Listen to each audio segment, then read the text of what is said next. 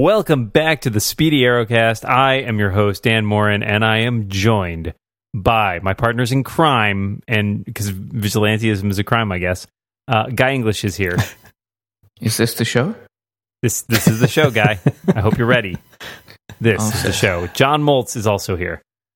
Topical arrow reference. Oh, we've reached that point in the season, have we? Yeah, I think we've given up at this point. We only got two episodes stay tuned, left to dear go. readers. Yeah. No, not at all. Come on, man. Yeah, we get to the second episode. Oh, man. Yeah, Oh, this is yeah. good stuff. There's Come good on. stuff here. All right, so we are here Yeah. to talk about Arrow Season 1, Episode 19, Unfinished Business, and Episode 20, Home Invasion. All right. Which is a terrible name, really, It is kind of a terrible name. but a great episode. But a good episode, yeah. But let's start off with Episode 19, Unfinished Business. I have only the lightest of notes, so someone else. I have notes. All right, Johnny They on the are spot. concise notes, but good. All right, let's do it. Well, we'll leave that up to the readers. So a woman leaves Verdant high on vertigo and gets mowed down by a car. The Hood then visits the Count in the darkest of mental hospitals ever. And the Count is cuckoo for Cocoa Puffs, but somehow manages to later escape, causing the reader or the viewer to wonder. Diggle is trying to track down Deadshot, and Lance, meanwhile, accuses Tommy of selling drugs in the club. The Hood, basically because of the woman and some text messaging shenanigans. The Hood breaks up a drug deal in which someone buys a brick of pills. I didn't think about that being comical until you mentioned it right now, and yes, that was comical.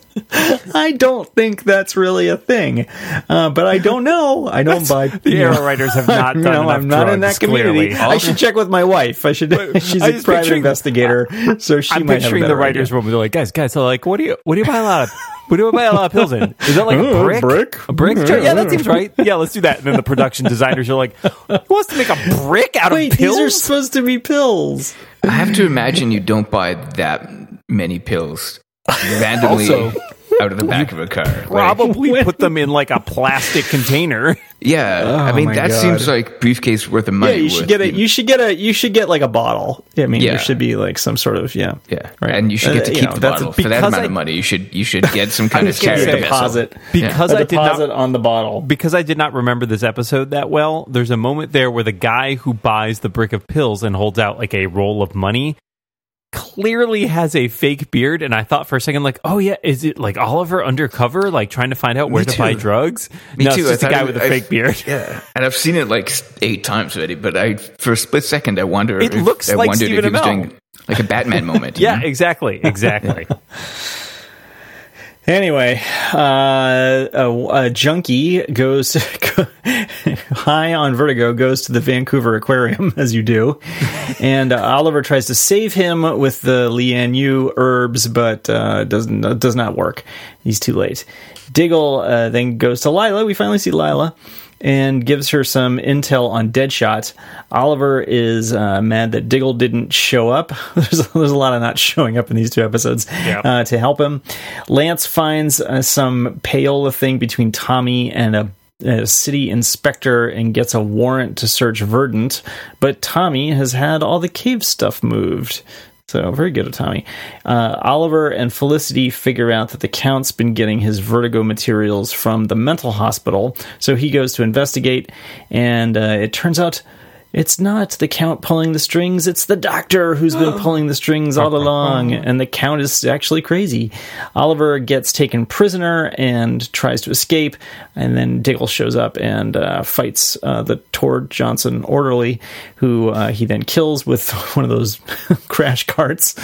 And Oliver kills the doctor, but then spares the Count out of pity. And in the tail end of that part, Tommy quits the club and goes to work for Malcolm, and Oliver vows to help Diggle find Deadshot. In the flashback, basically, there's not a lot goes on, but other than Shadow trying to train Oliver with platitudes and water. And we found out that Yao Fei is going to be used as a scapegoat for whatever Fires is planning. and that he's on the island because he took some blame for something the government did. But yeah, something. Yep. A lot of water slapping. There's a bunch of water slapping. And you know what else there is? There's a lot of gratuitous Windows 8 shots in this episode. The heady days. Yes. 2013. Of Arrow product placement. All right. So I had a couple notes. One, my favorite bit from in this episode is probably very early on, where Dig has to dress up to go undercover to buy drugs and then returns to point out person of color successfully bought drugs. I love that bit. I have that in my notes too. That's good. That was pretty good. And Felicity points out that she volunteered. Yes. Yeah, but it's still there. It's just too perfect. During that fight scene, two notes. One, there's a really cool slide that he like rides down at one point while he's busting the drug deal. And then he shoots a car with something that causes it to explode a lot. That car doesn't explode just a little bit. It blows the hell up. And even he looks a little surprised about it. Got a big exclamation mark right next to that. Exploding car! It's like we had extra budget this week. Well, because it's hilarious, because 2 seconds later, he's getting charged by the other car. Right. And he just dodges that one. I guess he used his one good exploding arrow. Maybe, I guess. Was that the first time we've seen... They use the Count's voice, like, coming from the car. Yes. Which is never explained. That feels never a bit like an unfair fake-out. Yes, exactly. It seems like maybe there were a couple rough patches in this episode where they weren't 100% sure what they were going to do, and they, like, cut some stuff in a way that's... I mean, I think I like that the Count doesn't end up being the villain. Me too. I like the way it turns out, actually. Yeah, I actually like this episode. It's a good... I agree. Yeah. I think it's good. I have, like, my usual little nitpicks, but I actually think there's a lot of good stuff in here, including when Oliver tries to save the guy in the aquarium and fails, and then he makes the remark to Diggle, the city failed this guy. No, it's not. It's it's not him?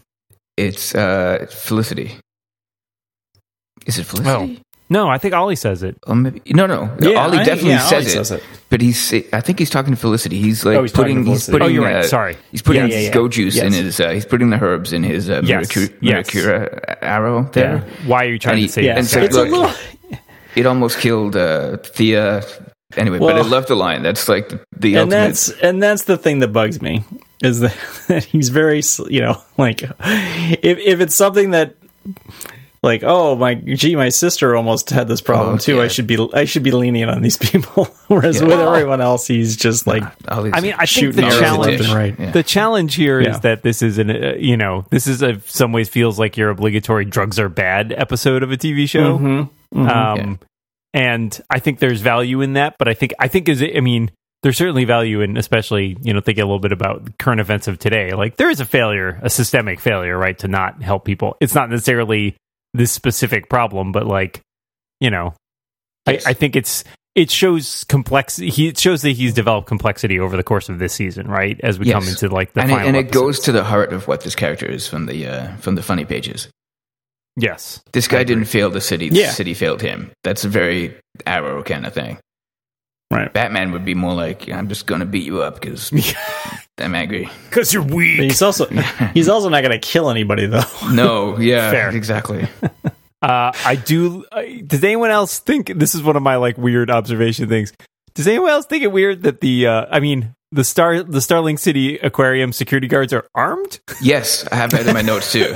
Because the fish are really dangerous. Yeah, there are sharks. There are sharks. Why the hell doesn't the aquarium go to carry a gun? I do not know. But do you find that headcanon? Do you find that the weirdest part of this episode? Because I was going to say my headcanon on that one is Starling City is incredibly dangerous, and it does not. I totally believe that the security guards at the aquarium are jacked. Kind of backfired. That was a much safer place. Exactly. Yeah, that was a pretty easy snatch there that he pulled off. Yeah, and that place was totally safe until the crazy man got the gun. Yeah. Anyway, do you guys... There's a really weird part of this episode. Now I know. No? Nobody's got it? Why does the club have a lost and found for women's underwear? I assumed it was Why does the club not have a lost and found for women's underwear? I assumed it had first a lost of all, and found. That whole line is weird. Like, Tommy's a good guy, especially in these episodes.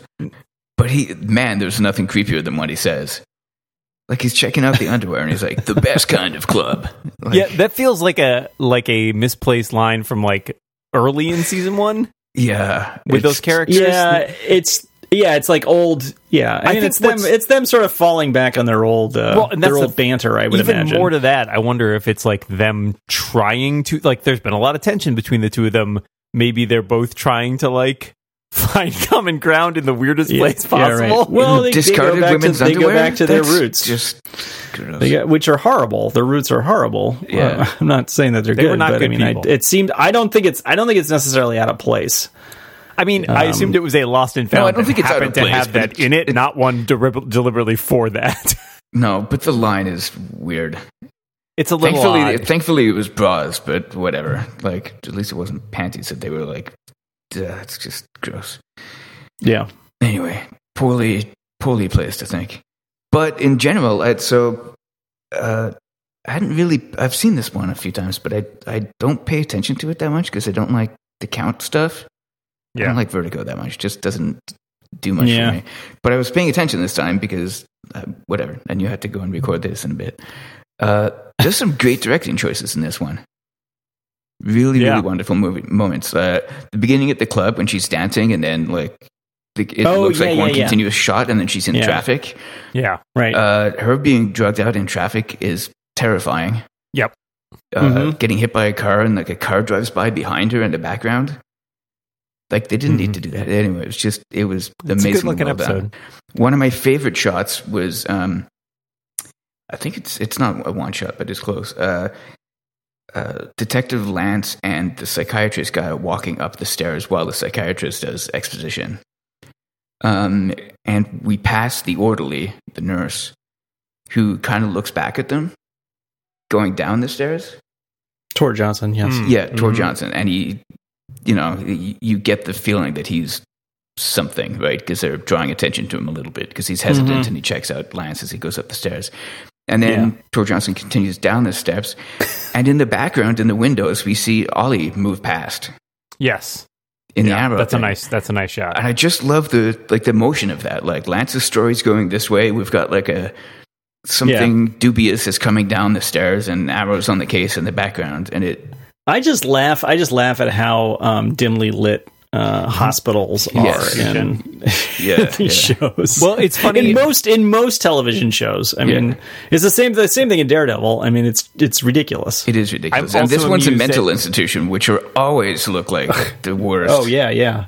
They look like Bedlam, like literally the hospital Bedlam. Like I'm amused that the aquarium very quickly goes to like industrial warehouse in the follow-up scene where he's chasing the guy down. It's like, you kind of gave up on the aquarium pretense pretty quickly. There's a basement to the aquarium. Yeah, everything has and it's full of steam. Well, he shoots an arrow into a pipe and water comes out, and I'm willing to believe that there's a lot of pipes behind the scenes at an aquarium. Call me crazy, but I think they deal in water in a fair amount. You're in the pocket of big aquarium. I am big water. Yeah, big water. Big fish. Big fish. Oh, wait a second, no, man, I love big fish. Don't should bring watch John Big August Fish next into time. this. Yeah, man, John August makes me cry. He's a great Big guy. Fish is Anyway, everybody go watch Big Fish, and the screenwriter is this guy John August, who's kind of a friend. I mean, I'm friendly with him. He blurbed my book. Oh, he did? Yeah. Blurbed your book? Oh, yeah, he did. My book. Yeah. That is awesome. And also, people should go buy Dan's book. This episode is brought to you by Dan's book. Dan's book. And Big Water. Yeah. Big Water. Big Water. We got a lot of sponsors this week. Let's do some reads. Yeah. Do you find yourself thirsty a lot? Always. We really could have just ad-libbed the spot. We should just start doing that. Water. God knows nobody's going to pay to advertise on this show, so we should just ad-lib spots. This glass of water comes from the perfect sink with the perfect... Nope, wait, hold on. Got my ad reads crossed there. A couple other notes I had on this one. I do enjoy... the remote control arrow that he uses to get free at the end there. That's like the remote control exploding arrow. That's he's just lucky that in his drugged out haze, he didn't like open his garage door or something. I like that he is smart enough that he kept that, like, knowing it might be handy, like, or it's like in a place that's accessible. He turned his Apple TV on. Yeah. I like Dig's line about clear after he fronts the guy with the. Especially I was really hoping he wasn't going to do a line. There was so much time. Plus, it was kind of a callback to the episode where they have to revive Ollie, and Felicity's like, "Wait, I think you're supposed to say clear." Yeah. Oh, okay. 3 or 4 episodes ago. I thought it was now maybe a little callback. I also like the delivery in that it wasn't like it wasn't a tough guy thing. It was more like, because he's tired and he's kind of like takes a bit and then he says clear, like almost as like, that was a crazy notion rather than like, hey, I got you, sucker. You know what I mean? Yeah. He's just. I liked it. It worked. It's a super cheesy ending, but I do enjoy where the doctor is like, you couldn't even hit me with 1 arrow, and Oliver's like, how about 3? I love it. Yeah, right. And one of them goes right into his heart. So well, I think only one of them hits him, and the idea is like if he's seeing triple, he's just like, yep, I'm going to shoot all of them. I think he gets hit by at least 2. Okay, I only saw 1, but I thought that was deliberately like, I'm going to cover in my head. He got hit by all 3. Perfect.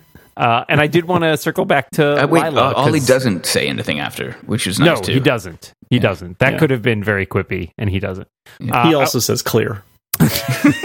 He's doesn't make any sense.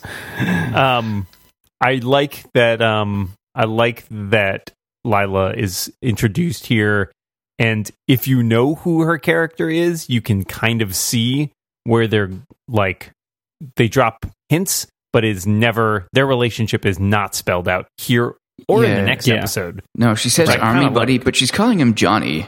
Yeah, and they're clearly, and he's like, I'm not here for that. Like, it clearly seems like I get the idea that they have a relationship or had a relationship, perhaps. Yeah, but I think that they vote. Well, we'll have to ask Craig next time we capture him. But I think he's asleep. I don't think they knew that they were ex-husband and wife at this point. It doesn't seem like it. Yeah, it seems a little more booty call than. Yes, I would tend to agree with that. Like a real relationship. Yeah. I got the impression she was. That we find out later that that's what's been going on for years, right? Like I think. Yeah. Right. They have like a on again off again thing. Yeah, okay. Yeah. I think we're led to. I wonder if she was intended to be less of a kind of like in a Felicity sense, like a less central character. But she developed into a more recurring character. Yeah. And they were like, this will be like a 2-off for this character. I like Carly and her son, who I'm not sure if he got a name. And those scenes with Diggle hanging out with them were cool. Andy Jr., right? His name is Sarah. Andy Jr., yeah. But I like that. But I mean, it's so disconnected from the plot. And we don't really have time to spend with them very much. So Lila can at least fit in with the narrative of like, she's an Argus agent, easier to slot into stories and easier to make Diggle have a relationship with that context on the show, at least. Yeah, I agree. Yeah, solid. Any thoughts about this episode? I mean, it's a good. I think it's good. I give it a bit. Good. I think that I know a bunch of club owners back in Montreal because whatever. I just you want to ask him about their lost and found? No, like an old. You don't want to go into it right now. Like an old friend of mine is a DJ, so I just know a bunch of people. This rang mostly true. Like getting a text from like a regular customer trying to get in on the guest list happens all the time. Okay, sure. Like I did not find that weird that Tommy would get a text message that he would not think twice about. Yeah, I didn't get the sense that she was a regular. Like, I mean, I guess she was. They said that she was, but I don't think Tommy knew her. No, not enough to. Yeah, like I don't think he was lying to the police. Somehow she had his phone number. Well, yeah, so. I mean, but that's strikes me the thing is possible. Like, he's a club promoter, and like, he's also Tommy Merlin. Other interesting points in here related to that. I really like that Tommy saves Oliver's bacon by cleaning out the lair, which is a fantastic bit, and especially because he does it. Their relationship in these 2 episodes is really interesting because it gets more and more tense but it still has a vestige of the friendship there. And the scene that they have out in this episode where, Tommy quits eventually, and then there's right afterwards, like Dig walks in, and it's like this tension of like the friendships, and Ollie is a dick. Yeah, he's just a dick. Tommy is such a good guy; it's not even funny.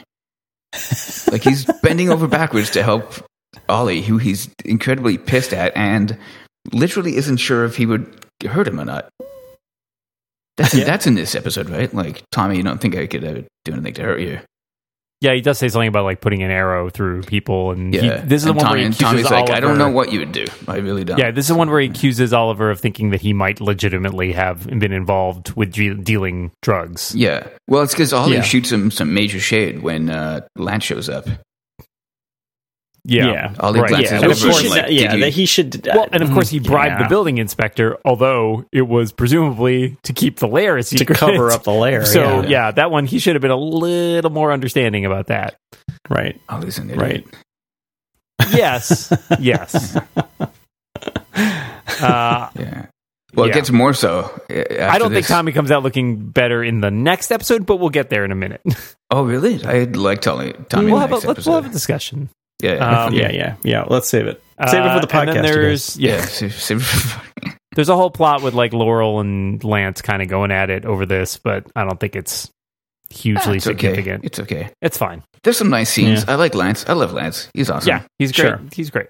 Yeah. But there's not. Laurel is he's a little. I think he's a little too dopey in this first season. I mean, maybe. Yeah.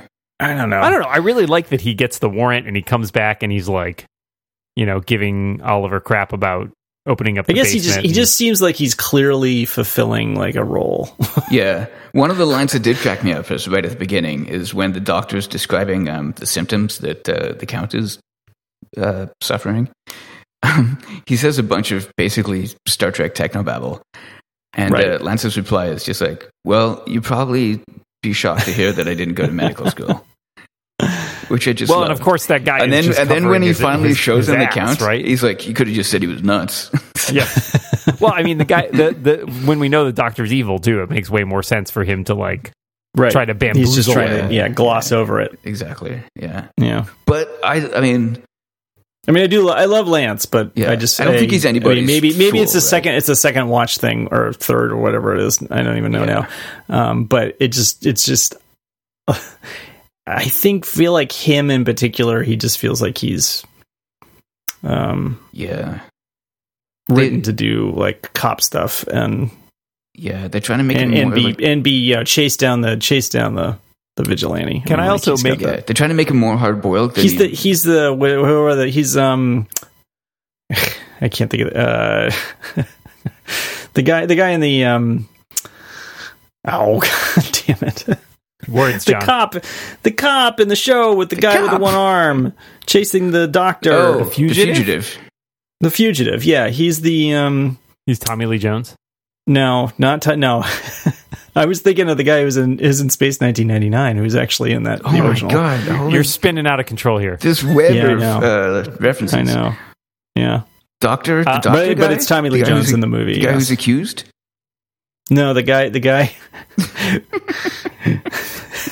What is happening now? Who plays the doctor in the first season of like the scientist guy in the first season of Space 1999? Tell you what, why don't we throw to an ad spot while you go look at it? I'm not an old man. Out, damn it! We're all going. Us and the readers, we're all going in this rat hole together. Big water on a hot day. There's nothing better. I want out.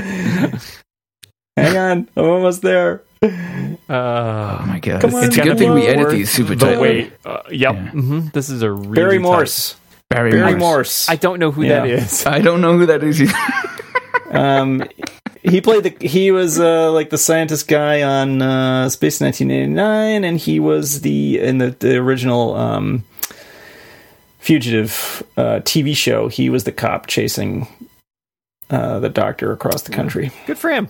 He's got he's dead now. He's got long dead. He's got so this 90-minute spot 2008. Of Let's Look into IMDb has been brought to you by Big Water. By IMDb. I have a related or not related. It's not that related. It's interesting how interchangeably they seem to use the other detectives besides Lance. Because in this episode, we have Hilton, not Pike, who is, I guess, ostensibly Lance's partner. Because I guess so. And I was looking back to see which episodes they are in, and there apparently is one where they're both in it, and I must have missed that. But they do remember that. Betrayal, which we watched not that long ago. They tend to pop in and give some either motivation in this case, or just like a little bit of exposition, and then just go away. And I think that's good and bad, but it also seems like those could have been one character that was a little more in-depth rather than two characters who are kind of slightly fleshed out, because as I remember it... Well, who knows about the availability of the actors, right? Like, I think that's what it comes down to. Yeah, that's the thing, I think. Like, these are... And one of them's his partner and one of them's his Canadian, boss. right? Yeah. Right? Like, I think that's the other problem, is the dynamic is one is his partner and one's his boss, and so it's sometimes... it's sometimes a little odd, but I think Hilton is the one. Isn't he the one? Not to get too far ahead. Spoilers for an episode next season. He gets killed by Cyrus Gold. Gets killed. He dies. He gets Solomon Grundied. Yeah. So, and then he goes on to Dark Matter. Oh yeah. He was also on Continuum.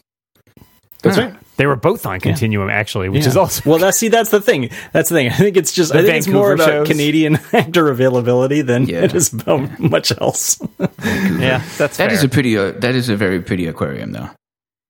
It is that shot, that shot was great. The external shot, though, I felt like... Now I'm... whatever.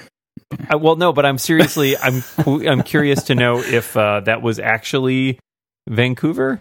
Was it? I don't know. I assumed it was Vancouver. I mean, it's got to be.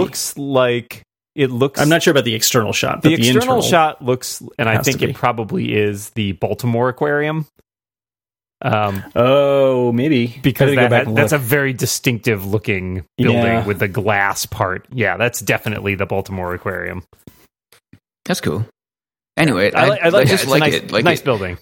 Like, what a weird... It didn't have to be there. It could have just been an arbitrary...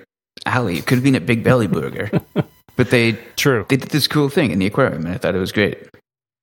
Yeah, I like it. Nice shot. Looks cool. This fish is dynamic. It's weird. If you're tripping balls, being in front of that would definitely flip you out. That's a good time. Yeah. All right. Any last thoughts? You guys want to give your ratings? Let's do the ritual. Yeah. I'm going to go Biff. Sure. John? Yeah, I guess I'll go Biff. Yeah. I will also give it a Biff.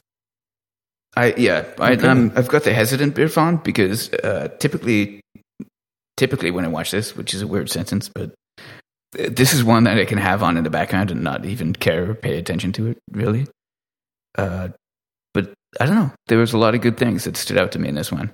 I think some of the directing choices were good. I don't like... So we talked about the count... We talked about Vertigo. I agree with you. I don't like Vertigo, but I do kind of like... I like the count. I mean, I like that guy. Oh, I like that. So that actor for sure. Yeah. But the first time we saw him, I don't think the show had found its voice yet. Right. And this time, I think he does a great job. I think he does a great job in this episode. Me too. I like that last showdown too, where Ollie is trying to consider whether or not to kill him, and the fact that he seems kind of, why bother, right, to a certain extent, because he's already so damaged. Yeah. I don't know if it's a why bother, because... Yeah, I mean, it's more like... He can't bring himself... He's no longer guilty. He didn't do that, right? He was not responsible for this particular... Yeah, like he's no longer capable of being a guilty man because he's lost. Right. He's just lost. Yeah, and he's already paid enough because he's lost his mind. Yeah. And I like that they don't make Ollie say something about like, well, he's being punished worse now. Yeah. Or they don't have him kill him and then say like, well, I put him down because he was in misery. Like they, like the dog that he is. Yeah, like it's a good way that they thread the needle on that. That's basically just Ollie's like, Yeah. There's nothing to be gained for the world or me or anything. It's a little weird. It's a little weird though that they have to kill the other two basically because they figure out that he's they don't. I see. That's the thing is like I feel like you get away with it because Dig is essentially like he's fighting for his life at that point. That guy's going to kill him. So I'm okay. But then that. Oliver just straight up like arrows the guy. He's totally on drugs. It's fine. Well, we've seen him kill a lot of people. High as a kite. Yeah. Right. But yeah, he definitely. Yeah. And the guy challenged him, so yeah. I mean, hey, what can you do? That's legally binding. It's like a duel. Don't do that. Also, a separate note I just want to throw in about the flashback here, which I think there's one bit that I really liked, where she gives him the Shadow gives him the like, oh, is it the journey of 1,000 miles begins with a single step, and he's like, Confucius, and he's like, no, it's Lao Tse, which I liked because Ollie's an idiot. Yeah, right. Well, he's close. He's in the ballpark. Is he? It's a little. I don't know. No, I'm joking, but I mean, whatever. It's still a very well known line. It's not exactly. I'm not disputing that, but I like that he doesn't. I mean, would you have known who it was? I definitely would not have been able to put. I did not know. No, I did not know who it was. I like that. But when he said so Confucius, smug. I was like, "What? That didn't sound right." Right. I like that he's smug about knowing it, and then he's wrong. Yeah, of course. That is what I enjoy. Just a dummy. The one thing that I do like. Well, not the one thing. One of the things that I do like is. So he's being a whiny jerk about slapping the water all the time. She gives him the story, which is whatever. We've seen that in every Karate Kid movie forever. But I like that when he pulls the bow back. He's happy with it. He just says, "What's next?" Yes, I agree. Like he's like, "Okay, I've stopped whining." Yeah. Like that's the moment where he's like, "Okay, I'm just going to trust you. Like we're going to learn this because this has clearly worked." He grows up a bit in that scene. Yeah, and they take him out of that big puffy jacket and they've got him like in a more fitting black. Yes. Turtleneck, I guess. He's starting to look a little. He looks more physically intimidating after he's, when he can successfully draw the bow. Anyway, yeah. Big water. Okay. Biff's all around. Biff's all around. Let's move on to episode 20, Home Invasion. Who's doing the recap on this sucker? I think that's me. All right, Guy. Yeah, just off the top. This may be one of my favorite episodes of Arrow. This is a good episode. Yeah, I was going to say something. Starts out being kind of like Case of the Weeky, and then very quickly, I'll make a note after we talk about it. The pacing of this episode is really interesting. Yeah, it's anyway. It's a fascinating piece. Anyway, so I'll just run through the notes pretty quick. Diggle is training with Ollie while saying exposition to him, but whatever, we can dismiss that as bringing us the viewer up to speed, right? And that's intercut with shots of Deadshot lining up a shot to kill, and finally he kills the ambassador. I need an editor. Felicity has found Deadshot's location. Because he's just come back from Europe from killing the ambassador, and Ollie. His arm's tired. Zing. This is not a humor show, Dan. What? I don't know if you've ever listened to it. I don't know.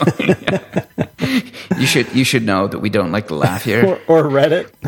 I tend to black out when you guys are talking, so it's really tough. Mm-hmm. Yeah, that's okay. I tend to black out when I'm talking sometimes too. I was there for that episode. I know. I was not. So a few weeks back. Yeah. Anyway, Ollie is. God, that's embarrassing. Anyway, Ollie is off to have lunch with Laurel, which they give him a little bit of grief for, but we'll loop back to it. I find that's a bit weird, but whatever. Yep. Some CW stuff going on there. Right. Lila is pissed at Diggle for using her to get to Lawton, and I love the way it's shot cool. It's like a low angle. Lila's in a power suit. She is clearly not taking this shit. And it's awesome to see somebody dress down Diggle. Mm-hmm. Because we haven't had that dynamic before, really. And be right about it. Oh, yeah, exactly. Well, if you're going to dress down Diggle, you have to be right, because he's the guy that's always right. Yeah. In our little group dynamic. So yeah, and she's totally right that like, I can't believe you used me like this. It's garbage. Anyway, she tells him to stay the hell away from Lawton or she'll have him arrested. Which I think she means. I don't know. Hard to tell, but she certainly sells it if she means it. Anyway, Oliver goes to meet Laurel for lunch, but she's busy because Eric and Nancy. I lost their last names. Was it Ward? It's Moore. Moore. Okay, Eric and Nancy Moore come in to give a deposition. They have some kind of case against this guy. Can I give my random guest star note here? I twigged as soon as I'm like looking at the wife there. I was like, who is that? And I racked my brains for a minute and then realized she's not in much of this episode. And so I thought it was interesting that I was like, why am I recognizing this actress? And she was in iZombie. She's Dale Bozzio, Clive's on and off again girlfriend, the FBI agent. I was like, oh my God, it's totally her. And I thought she was going to have a much bigger part because like I knew who the person was. And no spoiler. Nope. Yeah. She has one line. Yeah. Anyway, that's cool. I thought I recognized her too, but I guess that's where from. Anyway, she's probably there's a lot of character actors in this episode. Yeah. It's a good episode for guest stars. Yeah. Well, it's because it's got a lot of moving parts that actually fit together like clockwork in this one, which sometimes doesn't happen. Anyway, right. So the bad guy, I love that we never get a name. I'm in my notes to just call him the man. With he's listed as Mr. Blank. Mr. Blank. Oh, perfect. Great. Okay. Yeah. Do we know if he's a DC villain? I didn't bother. I'm looking it up right now, but it certainly sounds like one. Okay, I'm not seeing it though. Okay, I'll try to transpose that in my notes as I speak. But anyway, that night, Mr. Blank comes and kills them both by knocking on the door, saying he's got some notes for the deposition tomorrow, and shoots Eric, finds Nancy, shoots her dead. She goes off to iZombie. But Taylor, their little boy, escapes out the window. And that little boy... I don't know how he has the courage to do that or wherewithal to know that that's a good idea because he goes on to be Joffrey Baratheon. Nope, wrong. No, that's Batman. Batman gave Joffrey the friggin' Dexter. He goes on to be Dexter. Does he go on to be Dexter? No. Anyway, so we get our favorite news guy again, and he informs us that Eric and Nancy have been killed. And that's Eric Moore is dead. Yeah. You don't know who that is. I love this guy. We got to get this guy back. He's great. He's so great. He's just the best. Ollie gratuitously is just, well, I mean, not gratuitously. I guess it happens to every one of us every week or so. We have a shower. But for some reason, Ollie's just walking out of the shower when he sees the news come on. So we get a shot with him in his towel for whatever reason that is. Just need a moment. You need a moment? I do need a moment. You know what? There's steam coming out of that room too. And I'm like, yeah, sure. Well, of course there is. Of course. Okay. I cannot believe that this, sorry, I was doing some reading through and I cannot believe that one of the quote big bads in this episode is not a DC Comics character because with the name Edward Erasmus, I was like, oh, sounds like a terrible like comics character, right? Like Enigma. Yeah, right. Nope, they invented him for the show. Guys. Oh, that's awesome. Like, A, well done, and B, no, please never do that again. Well, did you find out if Mr. Blank is a comics character? This is interesting. I Googled him and came up with a hit on the Wikipedia page for the Batman villain Onomatopoeia. And originally, the producers wanted to adapt Onomatopoeia for this episode, but the producer, Andrew Kreisberg, says his team changed their minds after reading Kevin Smith's statement that the character could not be adapted for screen. Instead, they created the character of Mr. Blank, a mysterious and highly effective contract assassin. So they have some similarities because he uses the semi-automatic pistols, but not knife or sniper rifle. So he's kind of loosely inspired by Onomatopoeia. He's great. And the actor that plays him is... J. August Richards from Angel. Yeah. From Angel. Was he also on Firefly? I think he was on Firefly. No, just Angel. No, he played Gunn. Yep. Was he? Yep. He was in Agents of S.H.I.E.L.D. Yes, that's what I'm thinking of. Sorry. Deathlock. Yeah. That's what I'm thinking of. Yeah. Right. Yeah, because I knew he got all teched out at one point and I couldn't place it. Yep. Yeah. Anyway, he's awesome. just his He's manner great. of holding He's himself. He's got very good in this. That cool, karma collected. Like, put him in a Terminator movie as the Terminator. He would work perfectly. You know, his delivery, his like meticulousness of the way he does everything. Oh, he's so good. Yeah. Oh, it scares the crap out of me. Like, he is legitimately scary. Anyway, at the police station, it works out that Laurel takes guardianship of Taylor because apparently you can just call dibs on a child in Sterling City. Exactly. I guess. The city is in a lot of trouble. I mean, come on. It's like, oh, that's does a cute anyone one. want the worst part? I mean, like, does anyone think that the Child Protective Services in Starling City is actually well run? Like, that woman looks so disappointed not to get her claws into that child. I don't know. She seems like angry. We're going to bake you into a take cake. the stupid kid. I don't care. I don't even care anymore. Yeah. It's fine. It's fine. One less bowl of gruel. Yeah. I mean, it did work out for the best because poor Taylor would have been swiftly dispatched. Mincemeat. Yeah. Anyway, so a police car is going to be stationed outside Laurel's place. Back at the cave, there's a plan to capture Lawton that Felicity, I believe, intercepted from Argus. Yeah, she hacks into their. Yeah. Their stuff. This is the scene where she says she's like a cyber terrorist. Right. But she's already like hacked into the FBI or something. Yeah.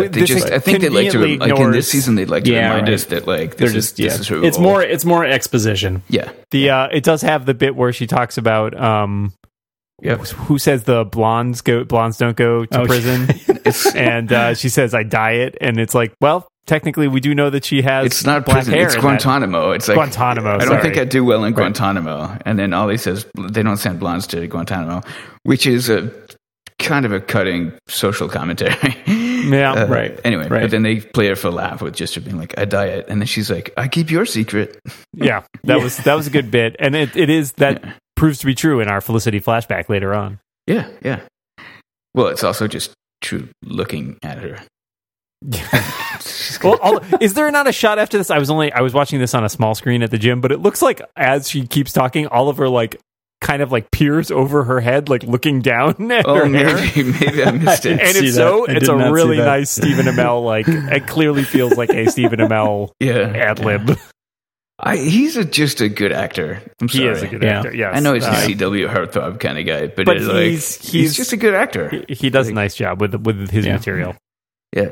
Anyway, so Ollie asks Diggle if he wants Lawton captured, and Diggle's like, no. So they're like, okay, we're going to cross him off your list. By which they mean we're going to collude to murder a man. But whatever. They're our heroes, and we love them. They're all bad guys. They're all bad guys. They're all very bad. Yeah, Lawton is a pretty bad guy. Anyway. Yeah. Well, we find out later. It's nuanced.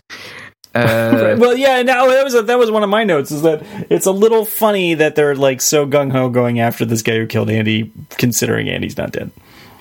Well, yeah, and nobody in the previous episode, not even the producers. So I forgot that scene in the previous episode where Dig is hanging out with Carly and her kid, and he's clearly that's living there. That's a real relationship. Like, he just comes and goes. Like, right. I'm sure he's got a key kind of thing. They hangs out with the kid all the time. Mm-hmm.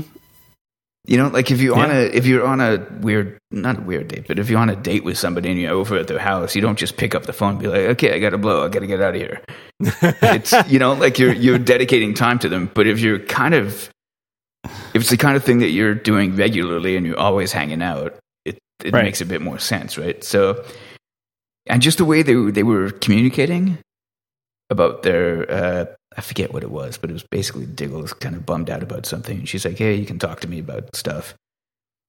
It was like the most legitimate scene of their relationship as being something more than just a couple of casual dates where they go and he looks like a goof, right? So, right.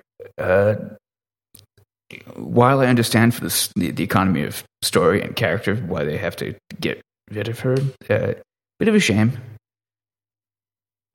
I agree. Like I agree. They just, it's a little weird. It's a little weird that she just completely disappears. Yeah, between seasons, they just kind of unceremoniously shuffle her off the stage, right? So, anyway, Anyway, that's TV for you. So Ollie, after agreeing with Diggle that they're going to go kill Lawton tomorrow night. What are you doing tomorrow night? I don't know. Let's go kill a bad guy. Ollie grabs his gear and he's going to go watch over Laurel. And this is back in the day before they had a fancy ass display case with a mummy, with a mannequin. Wow, I don't know why I said mummy, but with a mannequin to show off his thing, because his hood is basically just sitting on the table looking like a rag, and he picks it up and heads over to Laurel's place to watch over her. Rory goes to see Lance at the police station about the hood. Comes up with some cockamamie thing about like, why don't you go get him, copper? Because I'm on your side now, and whatever. It's weird, but he uses the opportunity to swipe a police radio. I love this plan. It's a terrible plan. Well, what I love about it, and one of the reasons why this episode is as close to perfect as this show can get, we find out exactly how terrible that plan is real quick. Right. They don't draw that out for like 3 episodes. It's like 3 minutes. Anyway, Ollie and Tommy are... It's pretty ridiculous that he's allowed to stand around just by himself in the middle of a police station. Yeah. My take on this, and we'll get back to it after I finally get through the notes, but I think Lance has kind of taken him under his wing as like, he's a good kid. You schmuck. Get out of here. Like, if you're going to bust this kid, call me, and I'll come bust him. But like, he wants to shepherd him through being an idiot to try to help him, right? Is kind of my take. Anyway, Ollie and Tommy are at home. Whoa, that is sorry. I'm sending the people. Oh, I made a GIF because I did find the shot of Oliver, and he definitely peeks over at her hair after she says it, and it's kind of hilarious. Okay, we have to put this in the index. I'll put it. We'll print out every frame. That's what we call those show notes now. The index. Right. The index. The footnotes. That sounds like it's from a J.J. Abrams TV series. Yeah. Okay. Oh, yes, it's in the index. Yeah. It's in the codex.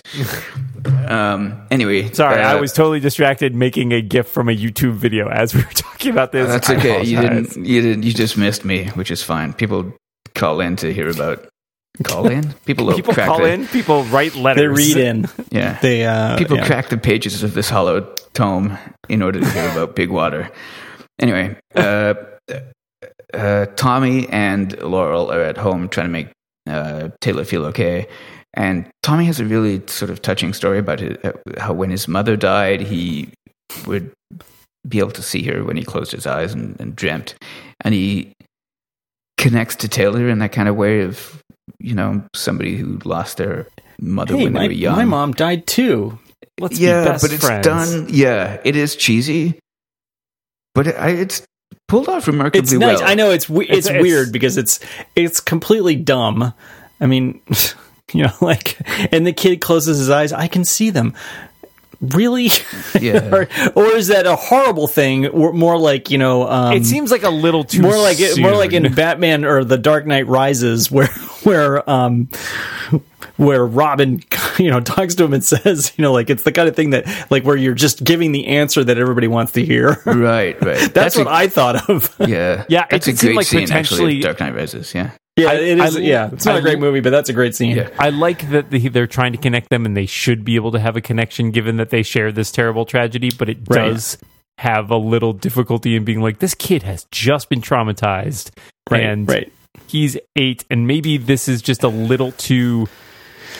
I think it's a little too platitudey in the sense that it doesn't seem like the writers are coming from the right place. Like, I believe that these two characters could connect, but that seems a little too soapy to be an actual way to cope with something that terrible. Yeah. And it happens really fast too. Yeah. So I agree. I've got 2 doses of Big Water for this to splash all over that. 42 minutes. Yeah. You can only do so much. B, this kid has maybe 3 lines in the whole thing. True. His purpose, his plot purpose, his narrative purpose is to service Tommy's character. Yes. Agreed. So, yes, I think we're completely, or you guys especially, are completely right to call out it's a little bit ham-fisted. But for what it is and the constraints that they had, I think they did a pretty good job. Yeah. Maybe I just think it could have been worse. Maybe I think it could have been worse. For CW. It could have been CW, worse. it's good. Yeah. Anyway, there's a knock on the door, and Mr. Blank has come. Now we're doing once Foley. again. He's doing a lot of forced entry stuff. Yeah. Well, so he flashes up a fake badge. Laurel is not total savant wise about to badges because his badge starts with a 0, and what? Lieutenant's badges. Lieutenants start with a 1. She says 1. Okay. Right. Do any badges start with a 0? That just seems like he wouldn't. They could be putting I that don't know. digit. But, well, I wondered if he, because like Lance later on says 2 of his men are dead. I assumed he killed. He stole it. The patrol officers and stole their badges. Right. Oh. Yeah, I'm a dummy. That actually makes sense. It does, but it's not. It's a drop in line later that doesn't exactly like we never see the officers. Yeah, and right? They don't mention that the badge got stolen, right? Ever, right? Right. Okay. I just assumed that because he's so meticulous, I would just assume that he would have a badge with him. He pretends to be a lawyer without problem. I just was like, okay, this guy's incredibly competent, and yeah, if that's his story, he's going to show up with a badge. Headcanon, he is a lawyer. Is he? And a cop. Okay. I just like if he if we just assume he's a continuation of Gunn from Angel, then Gunn was a lawyer in the last season, so we just keep going with that. That's true. Anyway, also he's a vampire. Crossing the streets, he's a vampire. right? Yeah. Anyway, so he busts in as Tommy and Taylor. Tommy and Taylor, take cover. And he starts shooting and then giving a speech. But Laurel has a big ass shotgun. I do love that, although it is all too short because she gets one shot off and then she's like, you know what else my father taught me? Is like apparently not how to load your shotgun with more than one shell correctly. Yeah. I couldn't tell, was that a misfire or was it just a one shot deal or what? She pumps the shotgun, so it should. Who knows? Yeah. If she, they don't explain it. I'll give her the benefit of the doubt and assume it was a misfire because if she pumps it with the intention of shooting another one and hasn't realized it only shoots one shot, that's pretty dumb. Yeah, I mean, as we covered in our very special episode last season, not a big fan of gun ownership, but I believe if you own a giant Hawkins shotgun, you probably know how many bullets are in it. Shells. So. Oh, sorry. Oh, God. Thank you. This is why I'm disqualified. Jesus, Dan. Sorry. What do you? Pro tip, don't put bullets in your shotguns. Dan, just for, anyway. Maybe that's the problem. Yeah. The shotgun was full of bullets. I poured 6 bullets into this sucker. You're going to take it. I don't understand why it's not working. The only one that worked was the one that my dad put in the chamber. I never saw that one. Anyway, while we're doing ad spots, and you should buy Dan's book, but he also does a training course for aquarium guards for gun safety. It's very important. You don't want to shoot like a turtle or something. You don't? Well, no, I can just ricochet right off. That's serious trouble. Am I crazy, or was there like a YouTube video of a guy trying to shoot an armadillo and it like bounced off and hit him? That sounds plausible. I don't know if I'm making that up. How does this relate to the show? Anyway, where the heck keep going with your synopsis? Where are we in this plot at this point? John, I would like to say, John, your synopsis was very succinct. Well done. Yeah, but my synopsis is more fun. We're in hour 8 of Guy's synopsis. Okay, well, stop interrupting me with, let me make the jokes. I've got this. Anyway, the Hood busts in and saves the day, and Mr. Blank escapes. Blank wants them all in protective custody. We can't trust the Hood. He's never let anything happen. We can trust the Hood. He's never let anything happen to me, says Laurel, as Tommy looks a little bit dejected. But Tommy nevertheless suggests that they go to Ollie's house because what's best for Laurel is to stay close to Ollie, is what he argues to Lance. And for some reason, that works. So, cool.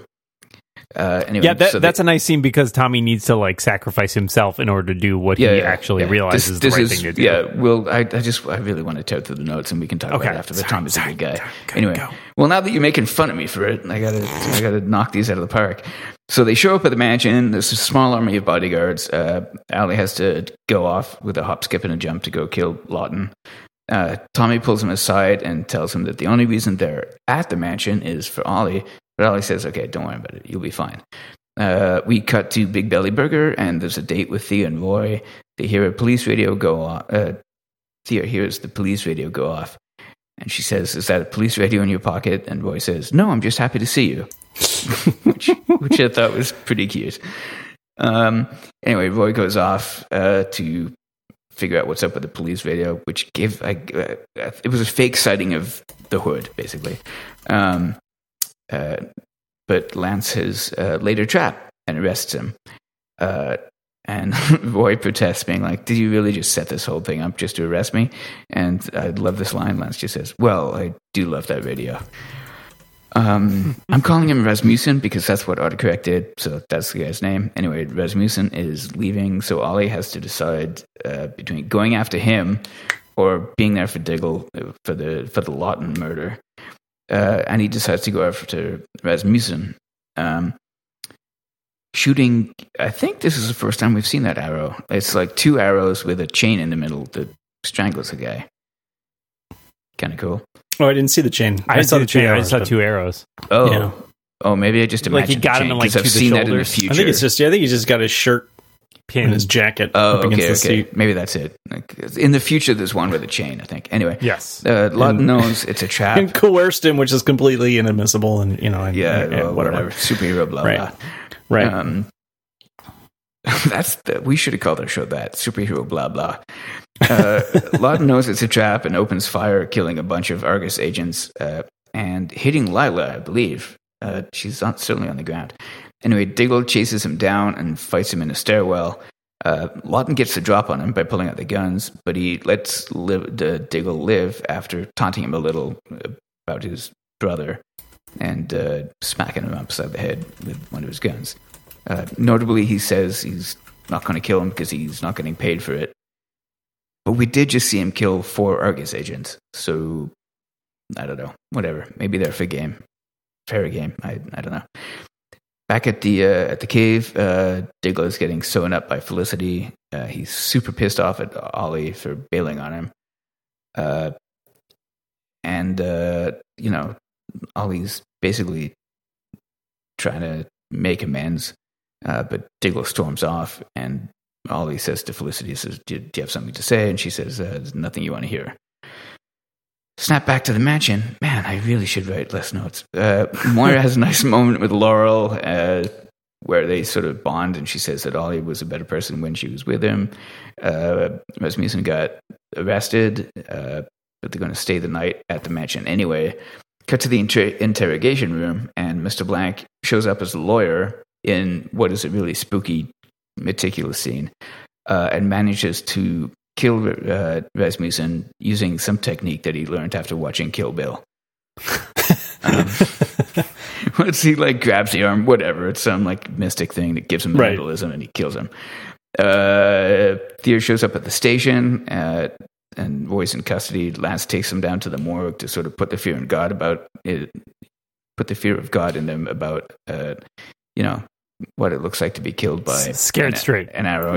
Scared straight. And this is the scene where I'm saying that like Lance is kind of taking goofball Roy under his wing. Like, I think he knows he's a good kid, but he's a screw up, and he's like, you don't do this if you're not trying to set the kid straight, right? No, because he cuts him loose after stealing police equipment. Right, he just lets him. Then he lets him go. He just lets him go. Now get out of here, you stupid kids. Yeah, exactly. Anyway.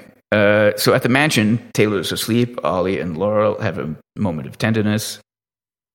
She says she does recognize that he's changed, and that is nice to see. Tommy overhears this and is quite sad. The first time I watched this, I thought that this was like setting up for Tommy to be the villain. But it does kind of feel like that. Yeah. Anyway, Mr. Blank appears with a pizza guy in tow. pizza guy looking kind of nervous. Poor pizza guy. The Queen bodyguards are aces. These people are good. Yeah, sharp. Yeah. Very sharp. They notice that the pizza guy is nervous, immediately goes for his weapon, so Mr. Blank just sort of starts firing and busts in there. Through the pizza guy. I love that he... 30 minutes or I'm dead! So his... I'm just trying to pay off my car. I've got school loans. We really should start doing episode titles, because 30 minutes or I'm dead is dead. It's a definite winner. It's up there with women's underwear lost and found. Those are the two contenders at this point. Anyway, Mr. Blank starts counting down by nodding his head, because that's how meticulous he is, and the power goes out because he's got it all rigged to blow. And here we get one of my favorite things ever, because it's plainclothes Ollie springs into action. He takes Tommy. I think this is the best fight scene in all of Arrow. This is pretty. Couldn't agree good. more. Yep. I love this. It's amazing. Because it's okay. We keep going. Finish Let me go through it, and then we can just we'll spend another hour on the fight scene. This one's going long. Anyway, so I even just love the setup for this. It's so well done. So he takes Tommy comes around the corner after snooping on him, but whatever. Tommy comes around the corner, and Ollie puts Laurel and Tommy and Taylor all in the room. Says it's nothing. Don't worry about it. He's going to go check it out. The fuses blow all the time. Closes the door. Casually busts the handle off the door. Which they must have heard. I know they must have heard, but I love it. Doesn't seem like it. I love it. It's just so... It's thinking ahead like 10 steps. Like, how do I make sure they're safe? Well, I'm going to make it a little bit harder for him to get in here. It's so good. Yeah. Anyway, it's just... Everything's meticulously well written and plotted. So Mr. Blank manages to shoot a bodyguard. But this bodyguard, also an ace, won't give up anything. Probably because he's a day player that hasn't been paid union rate to actually have a line. But still doesn't give anything up. And he dies. And it's cool. Like, these guys are not... Like, they don't play them for dummies, you know? They're just outmatched, which is cool. And then Ollie and the man fight. Fight. Near the end, Ollie and the man. Ollie and Mr. Blank. Fight. Mr. Blank, near the end, asks him, what happened to you on that island? And Ollie says, you're about to find out. They fall, they flip, whatever. It's a mess. We'll talk about it after. And Ollie finally manages to murder him with a fire poker through the throat, which seems like it probably hurt. And is a crying shame, because I want to see more of this guy. Yeah. Which is a bummer. Right, exactly. That's what I thought too. Yeah, he's too good to squander. Yeah, but he's also too good to tie up with like a trick arrow. Yeah.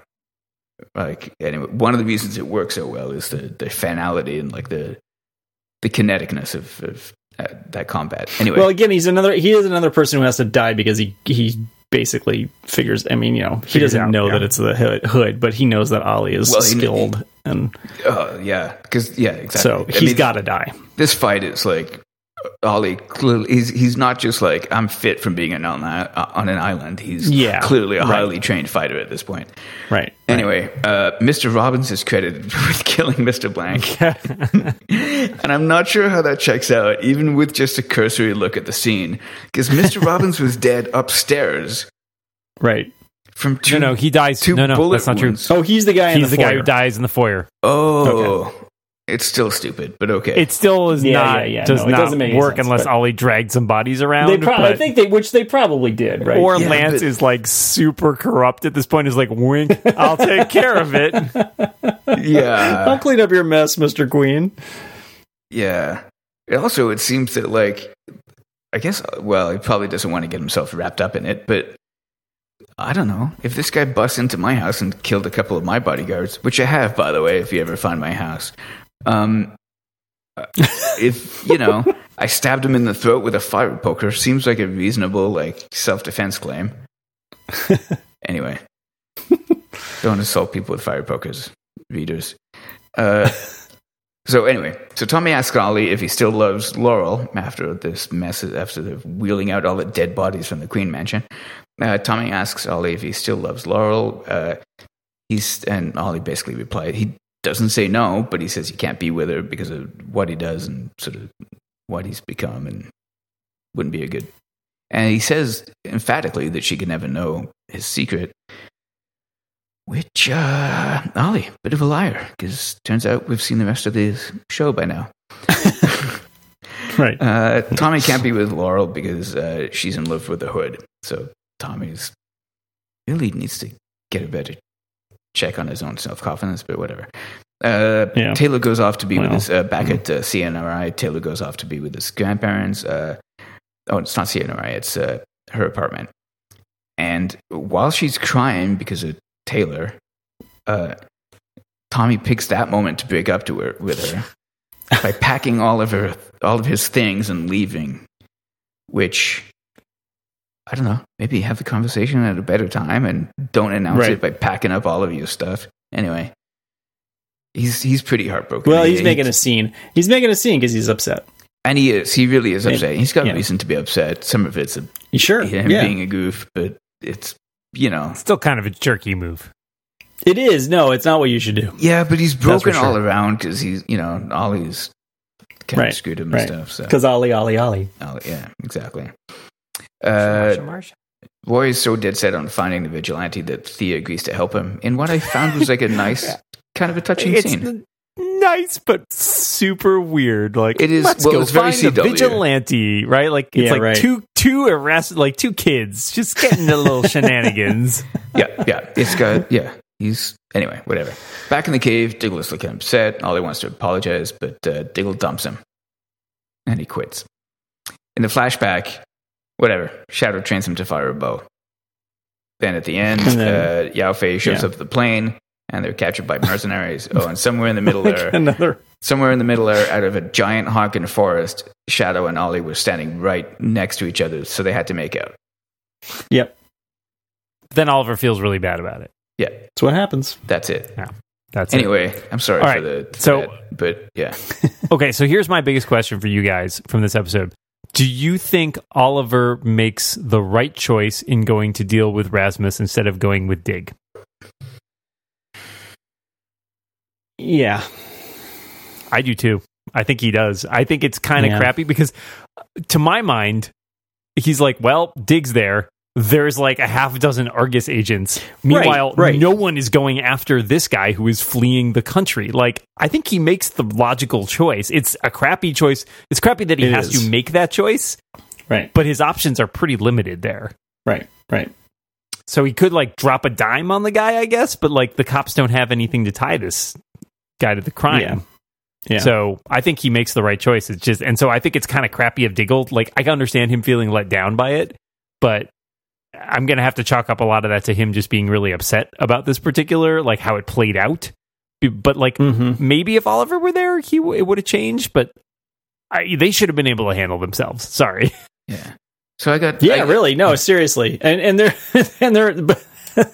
their like stakeout stuff was pretty crappy. Bad. I mean, it's so bad. She has like a gun like taped to the bottom of a very small table. I mean, and the janitor's like, "Oh, quick, get in that guy!" And the janitor's like shuffle towards the guy, and it's like, and then when Lawton takes those guys down, they're not even close to pointing their guns at him. They're just like they've got guns out and they're pointing them in all different directions. They have no idea where he is. Whereas somehow Diggle seems to know exactly where he is. Well, because he saw the light. Yeah, this is a bad Argus team. Sorry. Yeah, that's a bad. So that was one of my notes. The other note there was I really do like. So Lila's uses the codename Harbinger, which is the name of her character in DC Comics. Oh, I didn't notice that. Yep. Like that. Thumbs up. Yep. Yeah. But so I think you're right that Ollie makes a right call about going after Rasmussen, or Erasmus, whatever the hell the guy's name is. But to just throw a bit of big water on that, he should have told Dig. Yeah, I can agree with that. That is the fatal flaw. Is like, if he just told Dig, like, look, I have to go do this other thing. This is going to be the deal. Don't expect me there. Change your plans accordingly. Right. I mean, anytime the problem can be solved with simple communication, a text message, a phone call, it is a little bit frustrating that, there are some soapy moments that enter in just because of the plot wants things now, we to have go in a a certain bit of an direction. excuse because Ollie's not used to working as a team, really. Right, but Felicity is there and could have just been like, oh yeah, let Dignal know I can't make it. I've been detained. Yeah, I mean, I think it comes across. Yeah, I mean, early in the show, it doesn't seem like completely out of character or anything, but he should have done something different than he did. Yeah, but this also, I feel like they should have let Argus arrest him, but maybe that's just the paladin in me talking. Well, I think Ollie would have been perfectly happy to let Argus arrest him, which is what I think he thought was going to end up happening. Like, okay, he thought Dig would think better of it. Well, yeah, I'm like, okay, I'm not gonna. Diggle will not get to kill Lawton, but Lawton's still gonna get captured by all of these Argus guys, right? And I got to go get the other guy. I think that's the calculus. I think Laurel does play a part in it. Because I think otherwise his calculus would have been changed. And that's the tough part, because the hard time that Felicity and Dig give Oliver at the beginning of the episode for going to lunch with Laurel runs into this problem of what we've been talking about before with that relationship. Just not stop trying to make this relationship happen, because it does feel like, oh, you're always putting her first. It's like, is he though? Yeah, I don't think that's really warranted. I think it's what you were shooting for. I don't think that's how it ended up playing across, out. Yeah. Right. The other thing is, when confronted with it's always going to be her first. It's yes. not, though. Well, first of all, no. But I mean, even if it's okay, so what's wrong with that? You know what I mean? I'm sorry. We've got basically a civilian here that's getting shot at by one of the most compelling villains we've seen on the show, certainly this season, probably ever. Or, a trained special agent guy with an army full of Argus agents. Yeah. Kind of makes sense. Yeah. I also think the pacing in this episode is interesting because you're led to believe, based on all our previous episodes, that the big bad is Rasmus, and he dies. And I checked the clock at that point. I was like, wait a second, there's a lot of this episode left. And it felt to me, because we jump right in with the introduction and the murder of the parents, it felt to me like this episode started on I kind of remembered that. I remember that it played out like that Mr. Blank kind of takes over and has to clean up. I like that a lot. It really threw me off balance, and it deviated from the formula just enough to make it interesting to watch. Eric and Nancy I want to know how much of that fight at the end Stephen Amell did. So I was watching, did a fair amount. I was watching with my girlfriend at the time, and she's like, "How much do you think Stephen Amell does his own stunts?" And I'm like, "Oh, that's not him. Nope, that's not him either." Yeah, we were both picking out moments where we're like, "Yeah, that's not." But Stephen Amell. You were watching on a bigger screen than a 9.7 watching on my TV. iPad. He is doing some of the stunts. There are all the distance shots are not him. You can see it's a different haircut, right? And but that jump, he does a nice jump. The parkour jump over the banister rail? No, but just down the stairs. Oh, that. Oh, yeah. That's him. Yeah. He does a couple of good. Yeah, that's a really well choreographed fight scene. And just and even when he's just sort of the sparring stuff where they're trading blows, you can completely tell that it's totally him.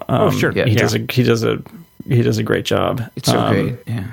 Yeah. This season's awesome. This sequence and the one that we were gushing over last week, the parkour one. Mm-hmm. Yeah. Great. This amazingly well done. And this one is well shot too. Yeah. Yes. I like that top-down shot that we get at one point where Oliver's wandering through the halls. Yes. And it's really nice. And then that scene with Mr. Blank in the shadow, and he when the lightning comes in him, it's so good. And he dodges. That's nice setup. That's totally set up like a comic book frame. 3 frames. You can see them on the page. Yeah. Right? Absolutely. So perfect. But it's also just good because it's sort of secret. Yes. It's not superhero because, like you said, he's just dressed as himself, and then the only people who really know what happened in the fight are Oliver and the guy who dies. Yep. Tommy knows the outcome, but he didn't see the fight. Right. Right. Yeah, and it's good. It's amazing. And he's up against somebody who's his match. Yes. Yeah, that could have gone either way. It does seem like he has him on the ropes for most of that fight. Yeah. Because I think that guy's underestimating him, right? Like, so he goes into it, Mr. Blank is underestimating him, and it's not that it's not a brutal fight, and it could have gone in different ways, but if you watch it, like, closely, he has Mr. Blank gets barely any shots in. He, like, Oliver is pretty much setting the tone and pace of that entire fight. And to the point where he flips him over that railing, even though they both fall. Like, he did that on purpose. Yeah, that was his choice. Yeah, well, he says you're about to find out right before he commits himself to a potentially pretty flying damaging. Over. Yeah, right. But way better because he knows what's going to happen. And he knows that he's going to take most of the brunt of that. Yeah. But he goes to all these determination, right? That Blank is going to. Right. Yeah. But exactly. But it goes to all these determination of oh, you don't know the half of it. Right. You think that this is a cute fight? No. I skinned a guy once. It doesn't drag that out nearly enough. Not only did I skin a guy, you should see what kind of inhumane prison conditions I keep my baddies in. Oh, man. You're adorable. Yeah. So this is I think we all agree this is a really good episode. Emphatic. That's my favorite fight scene. This is I think one of my favorite episodes. Yeah, me too. It's a really good episode. Way up there on the pantheon of episodes for me. Way up there. It still has some CW, a lot of CW silliness, but it's great. Yeah, but I mean, so we don't have time to get super meta on this, but I love episodes of TV shows that I enjoy watching, that I feel that I can sit somebody in front of that hasn't watched it all and show them okay, look, this is kind of why I like this show. And, Darmark on TNG is probably a good one.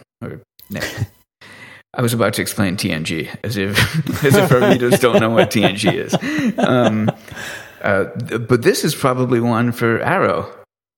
Yeah, this is a good, especially in the first season. This is a high point where I really feel I could take a random person and be like, "Look, here is why I bothered doing a podcast about this show. This episode's pretty good." Yeah. And we didn't really talk about it, but there's nice stuff from Roy about why he's I skimmed over it just saying it was a touching moment, but that was actually a pretty good monologue, and everybody, all of our readers know that we love Roy. Yeah, I mean, Colton Haynes. I think Colton Haynes falls into that Stephen Amell department of he's kind of just too handsome, but he's really solid. He does a great job with that character, and I do really enjoy that scene, even if it's a slightly awkward. The scene where Theo walks in, like I'm looking for my boyfriend, piercing blue eyes, has problems stealing stuff.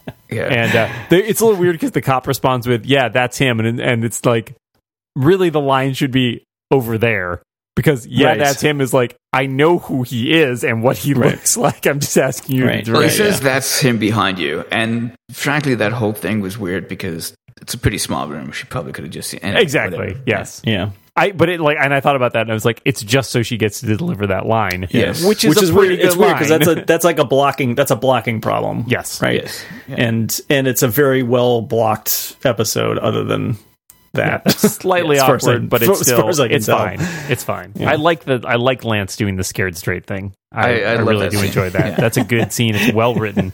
It is very Lance. It's very absolutely. Lance. Yeah. It's great. This season, it's a little ridiculous, but it's very Lance. Yeah, I love it. Anyway, we got two next things. We got to run through this quick because we're running out of time. Briefly, do you want to do the letters page? Do you have a letter? Turns out we don't have a. Yes, we have a letter. What's this guy's name?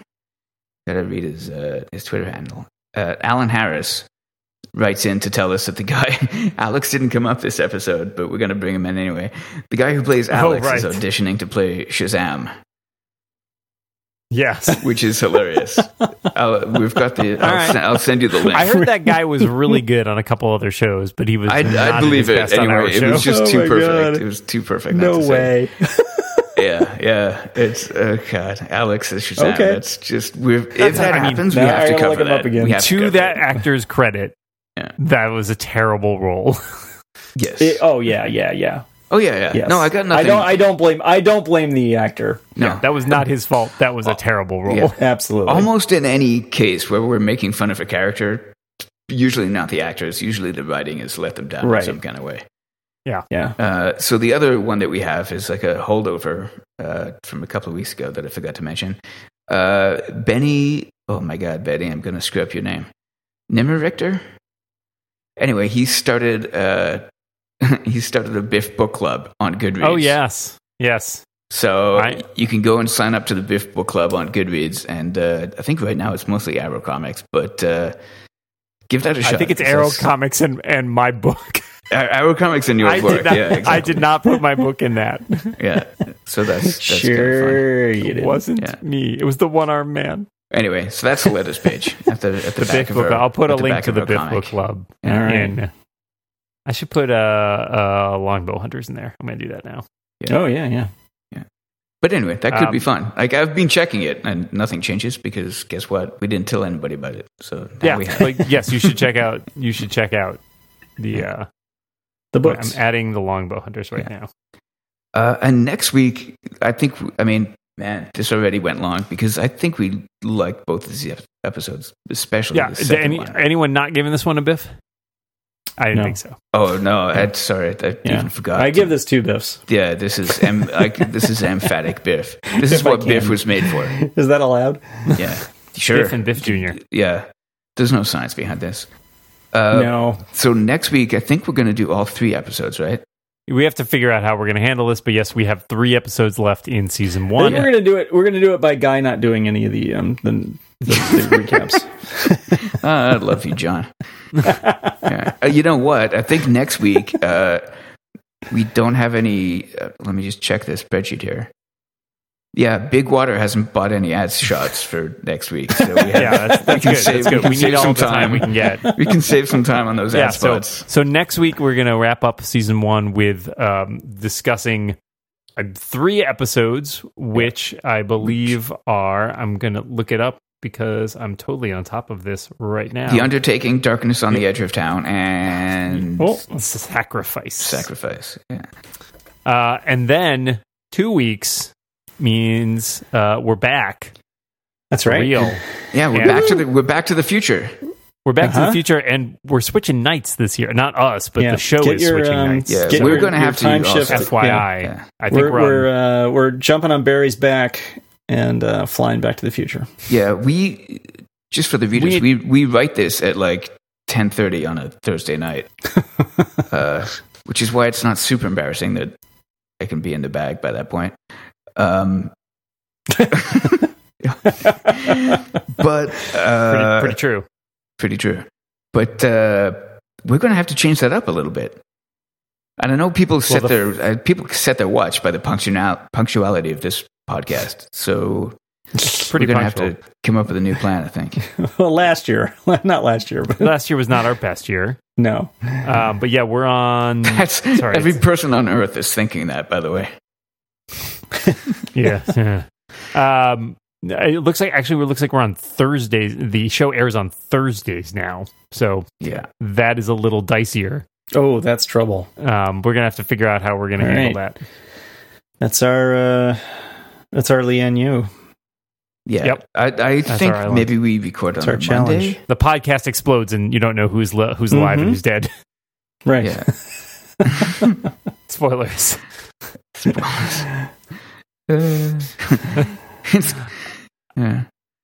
It's none of us. Anyway, I'm pretty sure. Anyway, time. Yeah. I gotta go like 15 minutes ago. Yep. We're wrapping up. All right, so we'll be back next week. Tune in then. Until then, Guy English, thanks for being here. Thank you. A lot of fun. John Moltz,